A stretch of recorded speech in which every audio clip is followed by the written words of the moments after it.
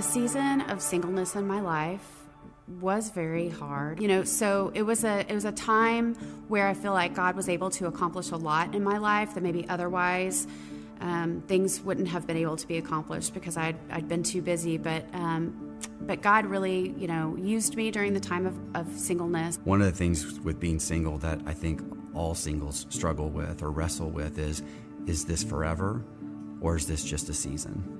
And it really comes down to, do I trust God? Is God enough for me?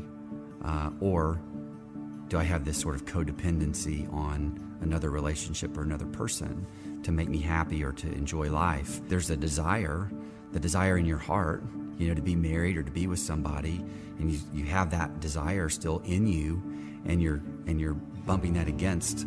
But what if it never happens? And so you struggle with how is it that I have this desire but may not get it, And so you're constantly kind of dealing with that tension, if you will. I'm so thankful to Battle Creek Church for the community that it has provided me, throughout the years. The community group also provided me with the opportunity to be under the leadership of a wonderful teacher, someone whose heart was completely devoted to the Lord, someone who just shines just with the love of Christ and is authentic in the way that he lives his life. And I was fortunate to not only admire this person, but marry this person. So we have not been married that long, and here we are now with the All In. The thing that excites me the most about All In is just the ways the church is going to help spread the gospel. Just thinking about all the ways that we've impacted our community and then around the world, that's going to continue, and that's going to grow, and that's going to expand. And so that's what excites me the most, is just the work that the church is going to be involved in, not just here, but across the world, and the impact that it's going to have on the gospel and the kingdom. This is for the kingdom, and we are investing in kingdom work. And there's nothing more rewarding in our lives than being involved in the kingdom. And through our participation, we get to experience life change, and we get to just be a part of God doing wonderful things. And there's nothing that we could buy with our money. There is nothing that could compare to being involved in kingdom work and knowing that you invested in eternity.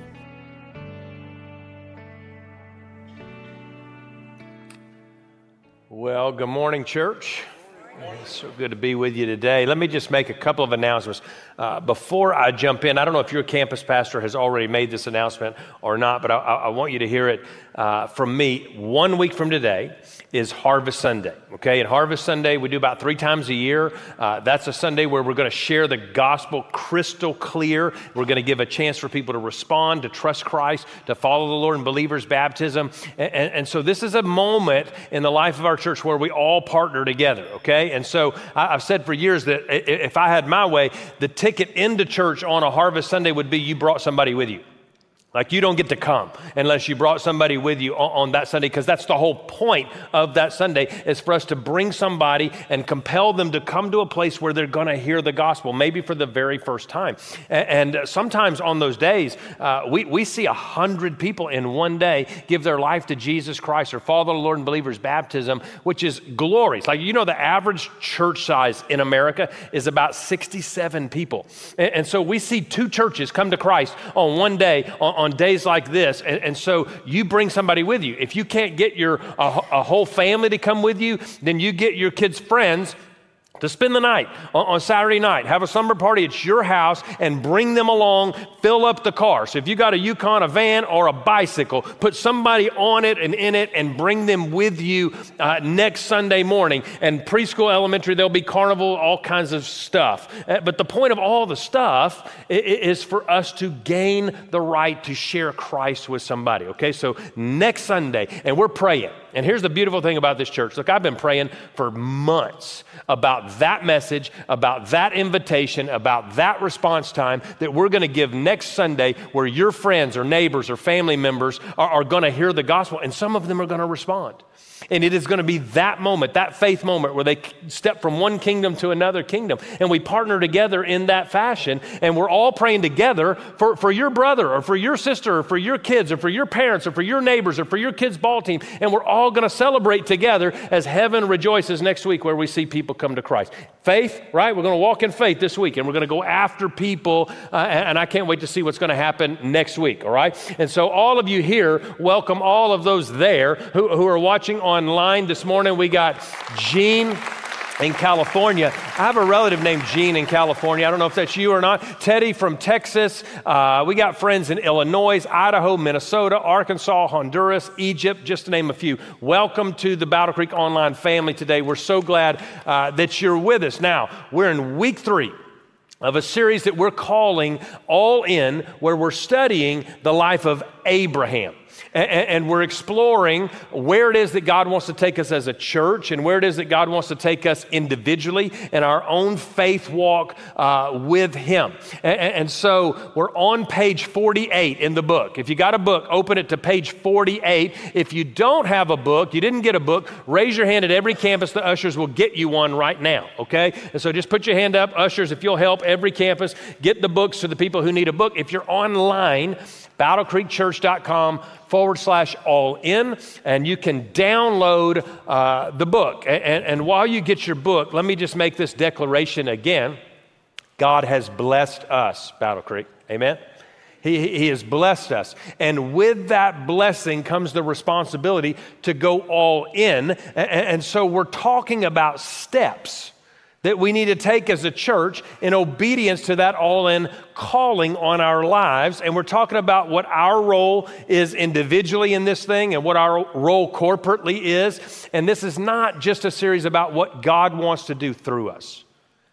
It's a series about what God wants to do in us as He deepens our trust and our commitment to the mission of God. And so as a reminder, Commitment Sunday is November the 14th. That's 3 weeks from today.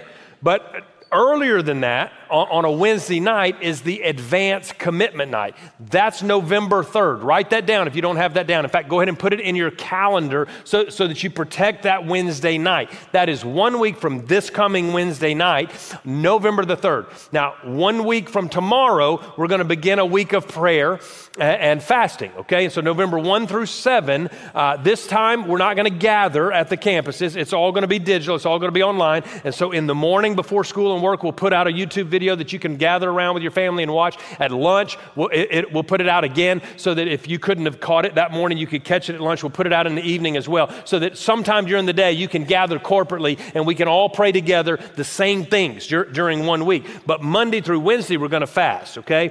It's just 3 days. And some of you have never fasted before. This is the shortest one we've ever called the church to, 3 days.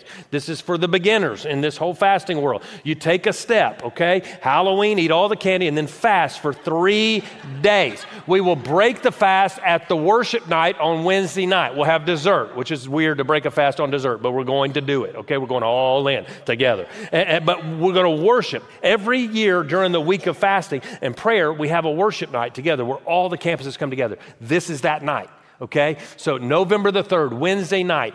We believe it's going to be so big we won't fit at this campus, so we're going to the Union Performing Arts Center, 6:30 on Wednesday night, and we're going to worship together. And those who are ready, we're going to make our commitments early.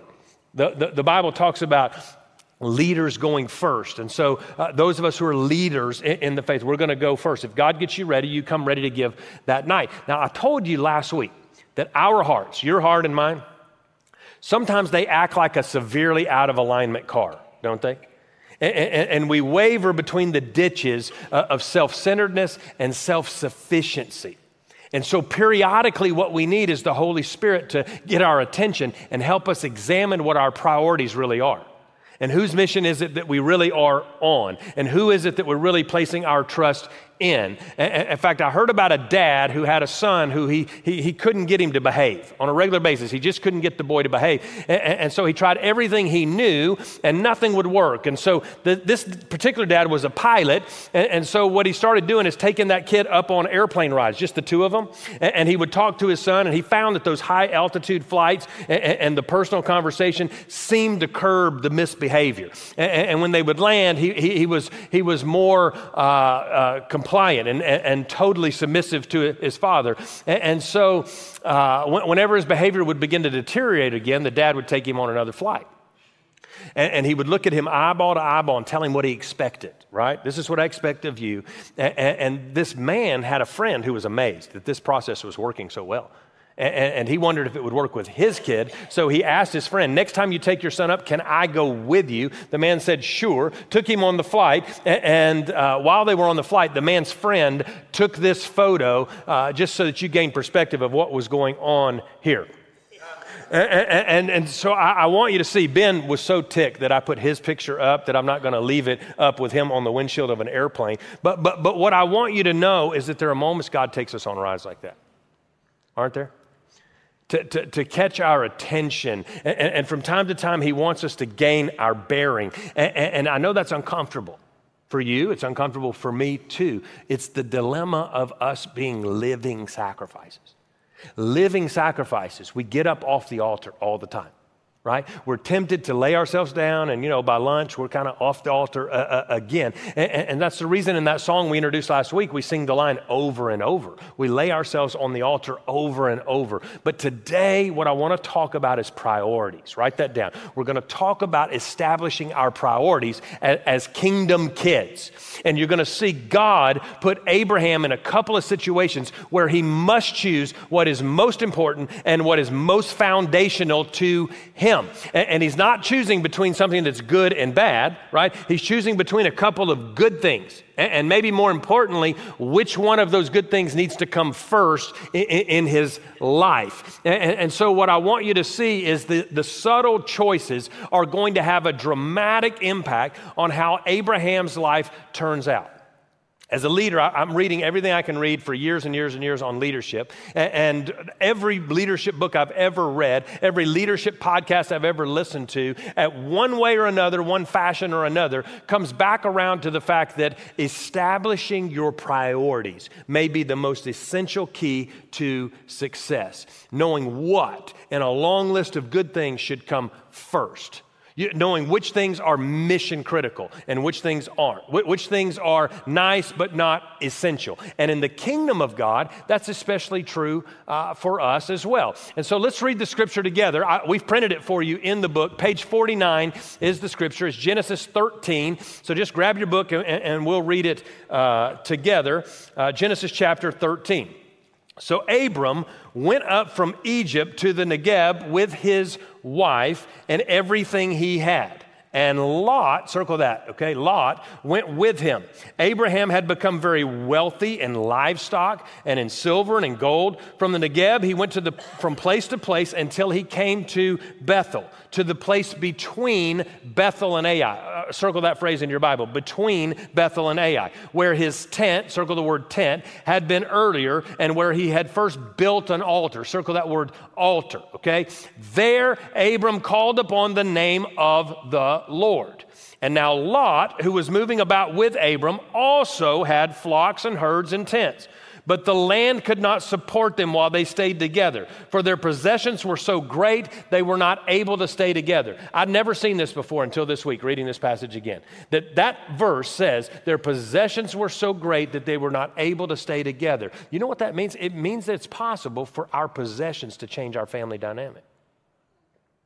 It's possible for us to have so many things that it affects our family dynamic. Look at what it says. And quarreling arose between Abram's herdsmen and Lot's, and the Canaanites and the Perizzites were there, also living in the land at this time. So Abram said to Lot, Let's not have any quarreling between you and me, or between your herders or mine, for we are close relatives. That some translation says, for we are brothers. Now, they're not technically brothers. A better translation is we're kinsmen, right? This is his nephew, not his brother. Is it not the whole land before you? Let's part company. If you go to the left, I'll go to the right. If you go to the right, I'll go to the left. Lot looked around and saw the whole plain of the Jordan towards Zoar was well watered, like the garden of the Lord. Underline that phrase, like the garden of the Lord, like the land of Egypt. This was before the Lord destroyed Sodom and Gomorrah. It's interesting to me that the scripture points that out at this point, before it ever happens. So Lot chose for himself the whole plain of the Jordan and set out towards the east. The two men parted company. Abram lived in the land of Canaan, while Lot lived among the cities of the plain and pitched his tents near Sodom. Now the people of Sodom were wicked and were sinning greatly against the Lord. The Lord said to Abram, after Lot had parted from him, look around from where you are, to the north, the south, the east, and the west. All the land that you see, I will give to you and your offspring forever. Say forever. I will make your offspring like the dust of the earth, so that if anyone could count the dust, then your offspring could be counted. Go. Walk through the length and the breadth of the land, for I am giving it to you. And this is the word of the Lord, right? And what Abraham does in this situation is pretty unheard of. In fact, it's amazing. The average observer, especially in that day, would have expected one of two reactions: war between Abraham and Lot, or Abraham just telling Lot, get out, kicking him to the curb and telling him to go somewhere else. Abraham is clearly the big man in the party, right? He is older, he is richer, he is the one who got the promise directly from God. If anything, Lot is kind of a tag along in this story, but Abraham did neither of those things. Not only does he avoid the conflict, he gives the lesser the better choice in the scenario. As an oldest sibling in the home that I grew up in, can I just speak for all the eldest siblings in the room? We're smarter. And we are more responsible. And that's why we deserved to make all the decisions while we were growing up. My little brother, from his perspective, thought I controlled him his whole childhood. From my perspective, I was just taking care of him. Right? He didn't have to make one decision his whole childhood. Look how gracious I was. I decided every movie we would watch, where we went, what radio station we would listen to. Those of you who are the baby in the home, just know we took care of you. You're welcome, right? My little brother didn't have to say one word until I graduated from high school and left the house. And if you're a middle child, let me just, I don't have time for you. Just see a counselor, okay? Just see a counselor. But what you see in this story is the contrast between two different sets of priorities and two different ways of looking at the world. Abraham's choices led to increased prosperity, increased blessing, and multiplication. Lot's priorities led to destruction. Abraham, in fact, had to go rescue Lot twice, not once, but twice, from Sodom. So let's look at the priorities, okay, of these two different guys and see how this plays out. Write this down in your book if you would. Lot prioritized the riches that he could see, okay? In other words, when Lot looked out at the options, he made his choice on one factor. Which direction will make me the wealthiest? Financially, it was probably a good choice, but it was a choice he made in the kingdom of me, right? And in the process, he shows a total disregard, if not even disdain for spiritual things. He knew God. He worshiped God, but there's no indication of prayer. There's no any indication of any consultation with God in his choice in the matter. In fact, go back and look at verse 10, if you would. Lot took a long look. Circle that in verse 10, because those are the same exact Hebrew words that refer to how Eve looked at the apple or the fruit when the devil tempted her. Exact same Hebrew word. It's a callback to the fall of man. Long look at the fertile plains of the Jordan Valley. The whole area was well watered everywhere. Look at it. Here it is again. Call back. Like the garden of the Lord, or the beautiful land of Egypt. And he makes his home next to Sodom, notorious for wickedness. He put his family in grave spiritual danger because Sodom was where the money was. And you see these choices play out tragically for his family. Now watch the progression, okay? You can look at it this week or talk about it in your community group. But in chapter 13, the Bible says Lot moved next to Sodom.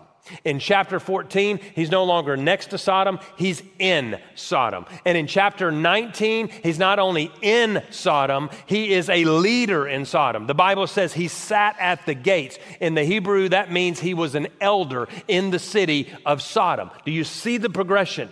And eventually, when God calls him to get out of Sodom, his wife is so in love with material prosperity and so in love with the life of Sodom that he can't leave, or she can't leave, and God ends up turning her into a pillar of salt. Do you remember the story? This is how this is playing out. That's, by the way, what hoarding does.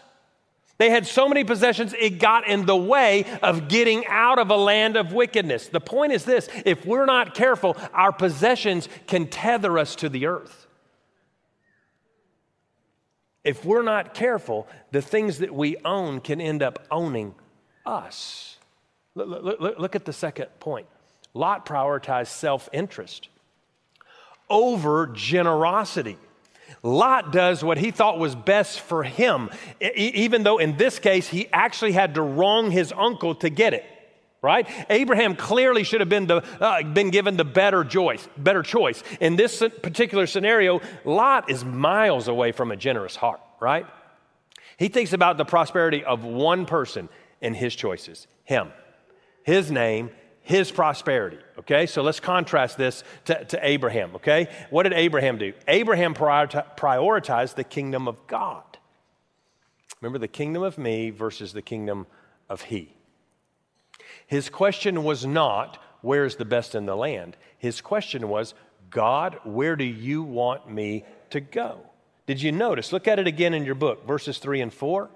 The first thing he did upon coming into the new land was to go to the altar and to ask God what God wanted. In fact, in the Hebrew text, what we see here is what's called a chiasm. I've taught you this before. A Hebrew chiasm is where a Hebrew text spins itself around and comes back and says the very same thing. And when it does that, the point is what's in the middle of that is what's crucial and is the main point of the story. He's back in the very same place in chapter 13 that he found himself in chapter 12, when God asked him to leave his father, to leave his land, and to leave all that he knew. Now remember, he went to this place, he pitched his tents, and he set up an altar to the Lord. He's back there. Now I had you circle the words Ai and Bethel, right? Ai and Bethel. Now when you see it in the Hebrew, you understand that what Abraham did is pitch his tent so that when he came out of his tent, his back was turned to Ai. Ai in Hebrew means heap of destruction. Where does that city show up again in the Bible, Ai? Where? Anybody read a Bible before? I encourage it. Yeah, when they were destroying one city after another. Remember, they destroyed Jericho and whipped Jericho by singing around the walls, right? The walls fell down. And then the very next city they went to was Ai, and they got their tails handed to them because of the sin of a guy named Achan. That city means heap of ruins. And so what he's doing is turning his back on paganism, and he's turning and facing a place called what? It says it in the Bible. Bethel. Do you know what Bethel in Hebrew means? Beit El. Beit means house. El means God. The house of God. Furthermore, there's a juxtaposition being laid out here in the Hebrew.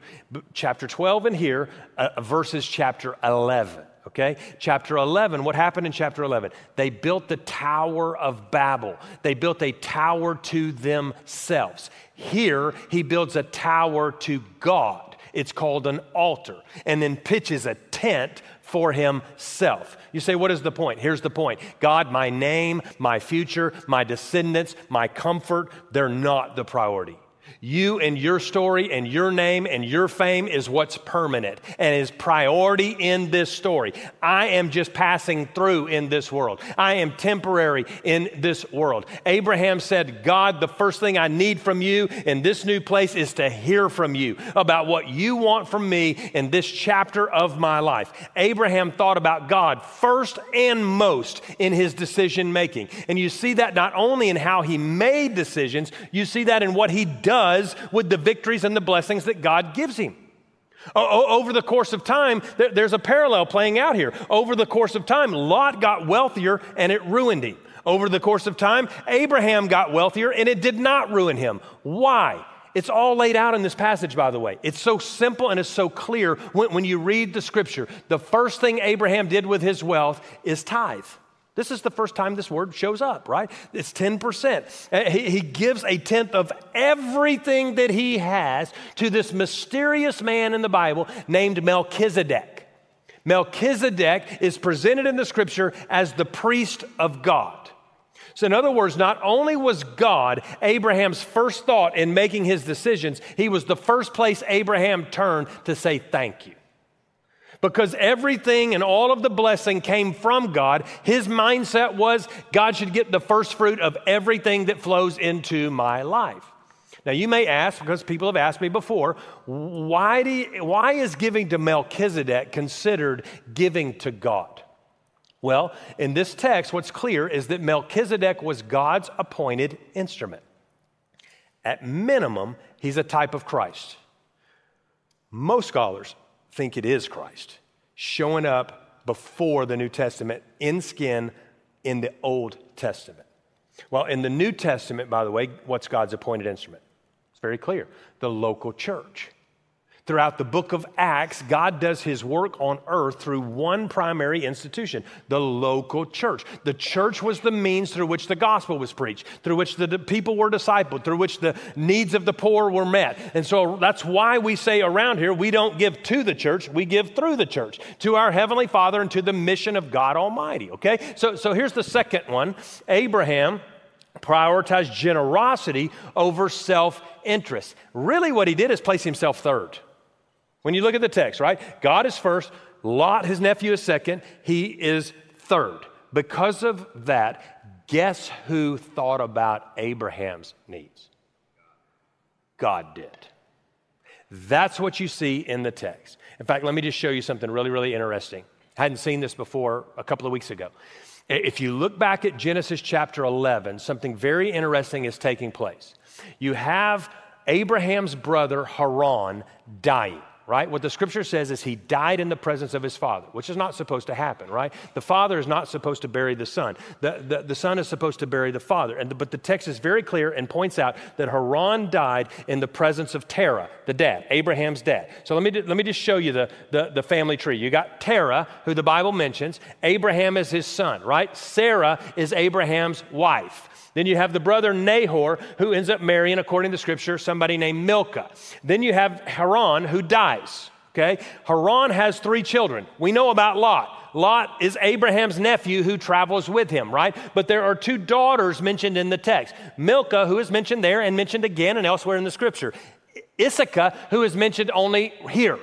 And you say, well, why on earth did they go to so much trouble to mention her here if she's mentioned nowhere else? Well, I saw something interesting in the text. Issachar in Chaldean, in the land of the Chaldeans, means princess. Do you know what Sarah means in Hebrew? Princess. And so the rabbis in the Middle Ages got to this text, got to this, and began to study it, and they said, there's something interesting happening here. Here's what we think is happening. This is one of those stories in the text where you have 2 names but one person. 2 names but one person. And here's what they said. Sarah is Issachar. Now watch this play out because it makes perfect sense in the Bible. That this brother has 3 children and he dies.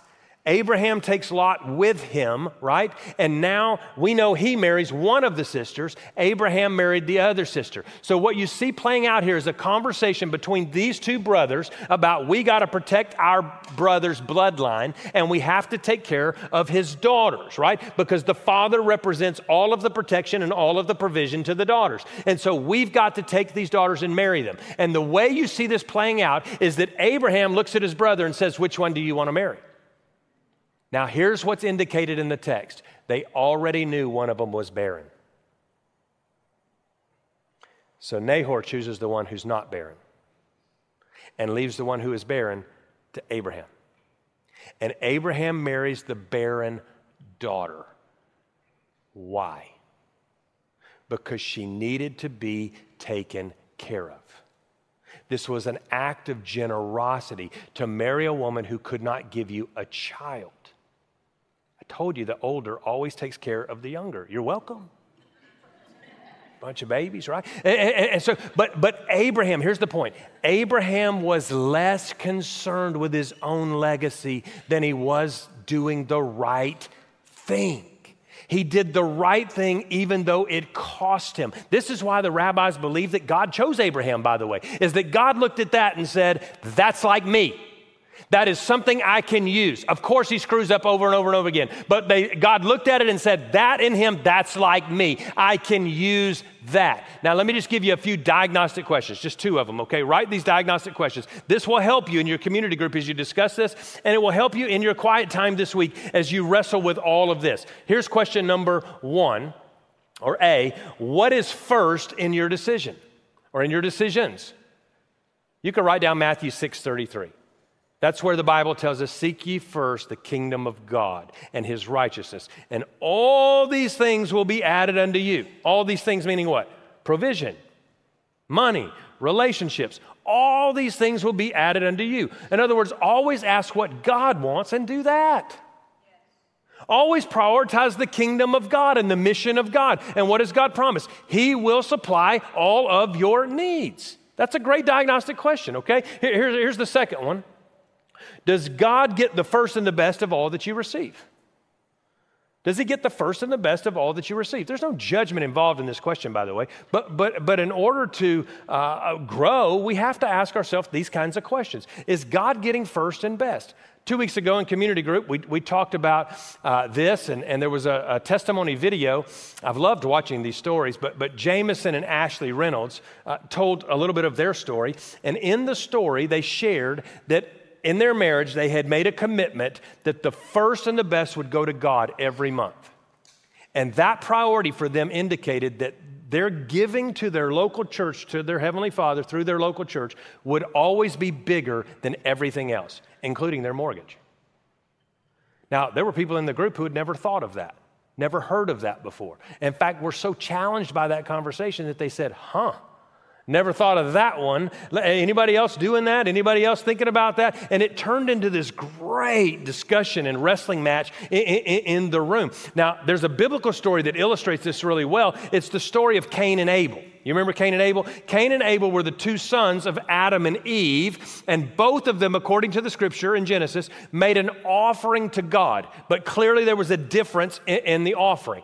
Abel gave the firstborn of his flock, right? That means he gave the firstborn before any other animals were born. He trusted God. God got the first. Well, what if no more animals were born? He trusted God by going all in. Cain, by contrast, gave only after the whole crop came all in.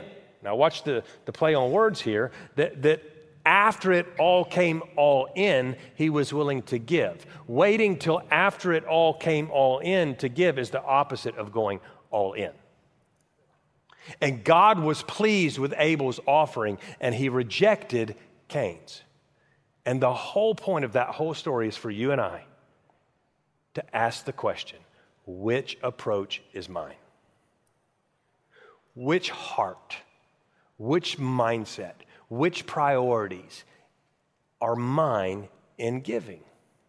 And here's a more palpable way to ask it in English today.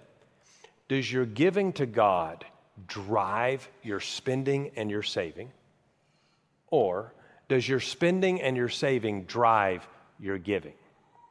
One of them is true. What you give your first and your best to actually reveals what is God in your life. A friend of mine says it this way, that everybody, you've never laid eyes on anybody who doesn't fall into this category. Everybody gives their first and their best to something. Everybody does. We all do it. First and best. Everybody on the world, everybody who's ever lived, right? If we give our first and best of our paycheck to improving our lifestyle, what does that say? It says that what we deem most important in life is comfort. Did you notice in verse 10, by the way, that Lot described the Jordan Valley like the garden of the Lord? He's trying to describe paradise in his set of priorities. But in Abraham's set of priorities, the presence of God equaled paradise. So he chose God, right? This is the kingdom of he versus the kingdom of me. In other words, what we give our first and best to not only shows what's our God, but it also shows what we trust the most. If the first thing we do with our paycheck is to save from it, we give our first and best to savings, that means that we trust money, right? We also means that we believe that we're responsible to secure our future all the days of our lives. And so Abel could give the first of the flock to God because he trusted God to give more flock. Right? Abraham trusted God by giving the land to God because he trusted God to give him more land. And that's the way that was playing out for many of you. And I've had one-on-one conversations with many of you.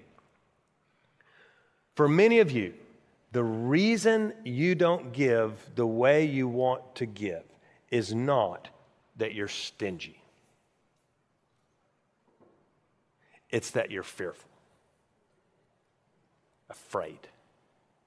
What if? What if I don't have enough? What if I give this, what if this happens? What if that happens? Listen, that's an issue of trust. When you give your first and best to something, it reveals where you're placing your trust in life. By the way, the scripture is so clear on this. The scripture indicates that money competes with God in one of two ways in our lives, depending on our personality, by the way. It's true for all of us, depending on our personality. For some, money is their significance. For others, money is their trust. And in the humor of God, these two people always marry each other. Right? Always. They always marry each other, right? And here's what happens. Both of them think the other has a problem with money. They got the exact same problem with money, just with a different perspective, right? But both of us are idolizing money. They look to money to do something that only God should do in our lives. Do you follow? And so we have the very same problem, looking to money to do something that only God should do in our lives. God should be our primary source of significance, and God should be the primary object of our trust. Only then, by the way, are we truly freed up to be truly generous. Now, let me say it again. Everybody gives their first and their best to something. What is it for you? And by the way, don't get hung up on the 10% thing. Don't get hung up on that. First and best means priority and biggest. That's what it means. Priority and biggest. The largest part of your budget is the thing that drives everything else underneath it. Now, I say that because for many, many years, Meredith and I were tithers, and we did it on a regular basis. It was a line item in our budget. We were tithers. It was first. I always felt priority in that. It was always first. It was a tenth, but at some point along the way, it was no longer really best. Because it was no longer affecting the things that came after it.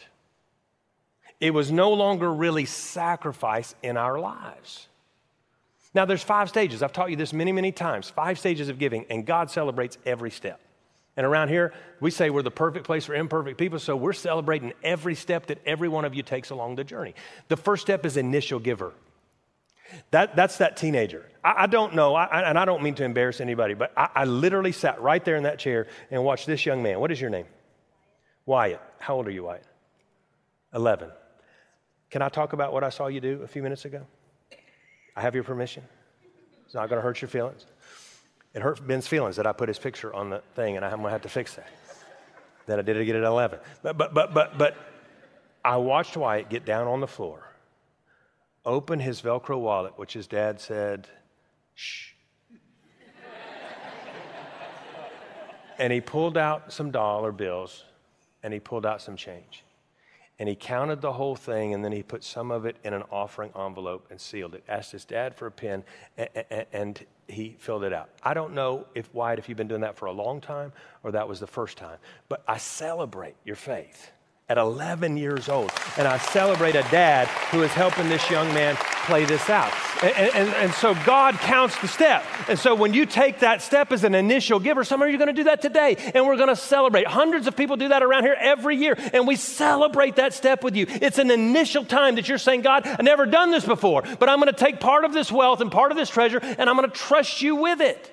Now, the next step is when you become consistent in it. That's when you say, I'm going to do this every single week or every 2 weeks or every month or whatever, however the income flows into your life. I'm going to be consistent with this. I'm going to do this when Alex is preaching great, and I'm going to do it when he's not on his game. I'm going to be consistent with it, right? So you got initial, then consistent. The next step is sacrificial. This is now where I'm saying I'm actually going to do without something else in order to put more in the kingdom of God. That's sacrificial.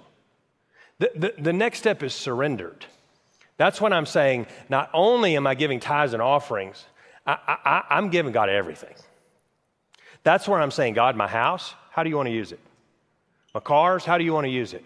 Next week, we're going to use all of our cars to bring people here that they could come to know Jesus, right? We're going to honor God with whatever vehicle we have in our lives next Sunday. This is saying, God, my children, my marriage, everything I have, it's all yours, God. My hands are open. What do you want, and how do you want to use it, and how do you want to bless it? That's when we get to the place of surrender to God. Now, the next step, there's a whole other step beyond that. You say, well, I'm not there yet. Okay, I'm just telling you the map. The next step is an eternal giver. An eternal giver is the one who gets to the stage that says, look, I'm going to transfer as much out of this earthly kingdom into a heavenly kingdom as I can. And I'm going to do it actually as fast as I can. I'm in a race. Now, I know clearly that I can't take any of this with me to heaven, but according to Jesus, I can send it ahead. So I'm just going to start sending it all ahead. I'm going to put it in a place where rust and moss and robbers can't get to it. I'm going to store up my treasure in heaven. That's when eternity becomes our perspective. And so we celebrate all of those steps around here. But here's the point. God wants you and me to give in a way that shows He is first and best in our lives. And we have to ask ourselves that question. What do we spend our first and best on? Is it our mortgage? Is it our savings? Because whatever we put first and best is what we worship. And what's replacing God in our lives? Let me just show you this commitment card. If you got your commitment card in your book, you could just hold it and look at it. But this commitment card, it's just a piece of cardstock. But this thing can be, if you'll let it, in this season of our lives, be a powerful facilitator of the theology of first and best. Powerful facilitator. Every time we make a big commitment in our lives, those are fun days, aren't they? I'll never forget signing that first mortgage. That house was $79,000. And I remember Meredith and I sitting in that closing office with Corey Eggy, who I think attends the South Tulsa camp. And I remember looking at those zeros going, holy cow, what are we doing? And I got tense. Sometimes I get tense. Sometimes anger is the shown expression, right? It's not anger. It was really fear. And Corey looked at me and said, you're just getting in the same ship we're all in. And that made me feel more comfortable, right? But anytime we make big decisions like buying a home or sending a kid to college or buying a car or setting up a retirement account, listen, here's the point. Those big ticket decisions drive all the other decisions in our lives. Often, even our giving, right? And I would say often, because our giving sometimes and oftentimes is limited by those decisions. But here's the potential with this all-in commitment this year. Here's the amazing potential.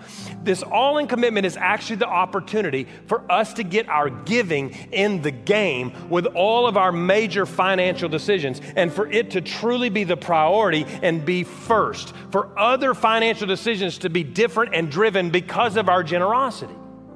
That's what I want in my household and in my family, right?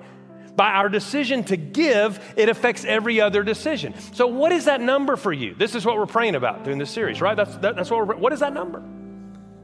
What is that number for you in which you would say, wow, we could give that. But if we do, it's going to drive everything else. We could give that. But if we do, some things are going to have to change. That's where God wants us. Where we're willing to change things to make Him the priority. Friend, that may be exactly the number that God has you give. Here's the question that we all have to ask. What does first and best look like for us? A friend once told me this, that God isn't just number one on the page of priorities. That God wants to be the page in which all the priorities are written, which shows the preeminence of Jesus Christ. It illustrates the truth that Christ is before all things. And all things are by Him, to Him, through Him, and for Him. Can I just be really vulnerable with you in this season? I've been praying about this for 2 years. And you know what I've been praying? I've been praying as a church member more than I've been praying as a pastor. Of God, what do you want from me? And what do you want from my house? And how do you want us to participate in this thing? And I shared this with the staff, some of the staff this last week, and I'll share it with you today. You know what my primary prayer has been for the last 2 years? It's not that we get the resources we need to go forward. That's not it. I trust God with that. Completely trust God with that. My primary prayer for you and me is that we learn to give God first and best of our lives, and that we truly see ourselves as stewards of what He has given to us, and that we continually take steps as a faith body to put more and more and more of our lives into the kingdom of heaven by going all in. That's my prayer in this whole journey, and that's my agenda, and I think it's God's too. Would you stand together with me across all of our campuses? And could we make this creed that we've been making for the last couple of weeks together, all the campuses out loud, like we believe it and like we understand it? Let's declare it together today. God, awaken us from our slumber. Attune us to the movement of your Spirit. Empower us to be a people who are truly all in. We desire to surrender ourselves fully to you. Show us how you want us to give generously as you have given generously to us. Equip us, God, to help all people of all ages, all the time, advance in their journey with you. Jesus, we desire to go all in. Would you give Him praise in this place today? Amen. Now, let me just say this to you. I want us to have just a minute of prayer. Every time God moves, I've been doing this long enough to know this to be true. The enemy counters. He counter moves. And as we walk through this season of massive movements of God, here's what I know to be true. The enemy is going to counter in some of our lives. He's going to. And part of what we need to do in this season is trust God for the impossible. And we need to pray prayers that scare us. Look, I'm telling you, I'm convinced if our prayers that we pray don't require God, God is insulted by our prayers. We should pray prayers that scare us, that are God-sized prayers. And here's what I know. Some of you are already in or are entering into a season that feels impossible to you. It feels impossible. Could we act like Faith Family for a minute? Act like a little church? If that's you, You're either in or you sense that you're entering into a season that feels impossible to you. Would you just raise your hand? Say, that's me, Pastor. It's me. It feels impossible. Every campus, just raise your hand. And these are our brothers and sisters in Christ, guys. This is what faith family is all about. Sometimes my faith is not enough. I need your faith to mix with my faith, right? And intersect the faithfulness of God. And so if your hand was just up, would you raise it again? And if somebody's hand is raised near you, would you just go put your hands on their shoulders? Just go put your hand on their shoulder. Leave your hand up until somebody gets to you. When you feel a hand on your shoulder, put your hand down, if you would, okay? I want to make sure that everybody gets somebody. If their hand went up, sir, we have a man right here, so if some of you guys would just kind of turn around and get over here, wave your hand if nobody's to you yet. At every single campus, we have a lady over here. Ladies, if some ladies would move right to this lady to my far left, to put your hand on her. And here's what I want us to do, okay? Here's what I want you to do. I want you to pray out loud. All of you at the same time. That's not going to confuse God. It might confuse your Baptist heritage, but it does not confuse God. You pray out loud and ask God to do the impossible in your brother or sister's life right now. Would you just do that? All over, every campus. Let's pray together. Let them hear you. Pray it out loud.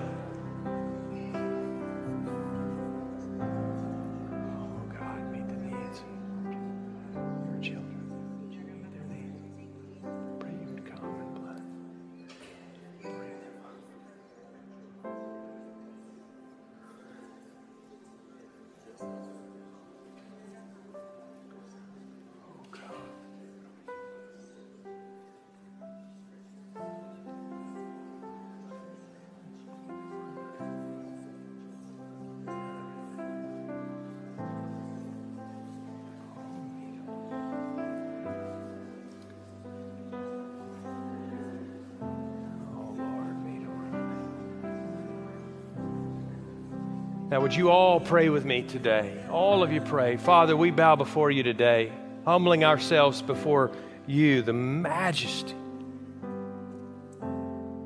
the Alpha and the Omega. You are the beginning and the end. You are worthy of all of our worship. And Father, today, and this faith family called Battle Creek Church, there are men and women and boys and girls who are in the middle or walking into something that they feel is impossible. And so we join together in prayer. We thank you, Lord, that the fervent and effectual prayer of the righteous will avail much in their lives today. We're going to pray together. We're joining our hearts together over their lives. And we pray that you would meet them right where they are. Father, show each of them what their part is to believe, to walk in faith, to remain faithful, to trust, and to take one step after another, and show them what your part is. You're the one who parts the seas. You're the one who makes a way through wet lands and makes dry places for us to place our feet. You're the one that heals and defies medicine. You're the one that blesses beyond blessing. You're the one who is capable of so much more than the natural. You're capable of the supernatural.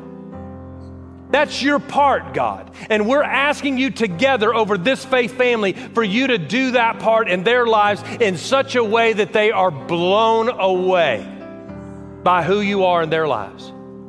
Whatever impossibility they are staring at, we thank you, God, you are bigger than that. And that you would meet them right where they are and walk them to the other side of that challenge. May they give you glory and honor and praise when you get them there, and every step along the way, when it feels like you're working and when it doesn't feel like you're working, give them the faith that you are working, that you have blessed them, you are blessing them, and you will bless them because that's who you are and that's what you do. So when it feels like you're not blessing us, God, open our eyes into the spiritual world and let us see what is actually transpiring. And Father, we believe with all of our hearts in this moment that you have a plan to prosper each of us. You have a plan and a future and a hope. And so, Father, we stand in faith together, believing that over each of our people and over this congregation together. In Jesus' name we pray, and together we all say, amen. Give him glory in this place. Now, let me say this. Just bow your heads one more second, okay? Let me encourage you today. Don't go try kingdom economics without a relationship with the King of Kings. If you're here today and you've never trusted Jesus to be your Lord and Savior, that is your next step. That is your faith step for today, and we are cheering you on. We are praying for you. We are believing for you, and we want you to take that step today. And so I want to lead you in a prayer. I'll pray it one phrase at a time so that you can just repeat it after me. But I don't want you just to repeat it. I want you to pray it and say it to God in heaven. And men and women around you are going to pray it out loud as an encouragement to you. No one's going to pray alone. At every single campus where you are standing, you want to trust Jesus to be your Lord and your Savior. Would you just pray with me and say, Dear God, I know I'm a sinner, but today I ask you to forgive me for all of my sin. Jesus, come into my life to be my Lord, my Savior, my forgiver. In the best way that I know how, I turn my back on my sin and I trust you alone, Jesus, to save me. Thank you for saving me. In Jesus' name we pray, and together we all say amen. Now give him glory in the place today. Hallelujah. I love you. I love you. You are dismissed. Have a wonderful week in the Lord. We'll see you next weekend.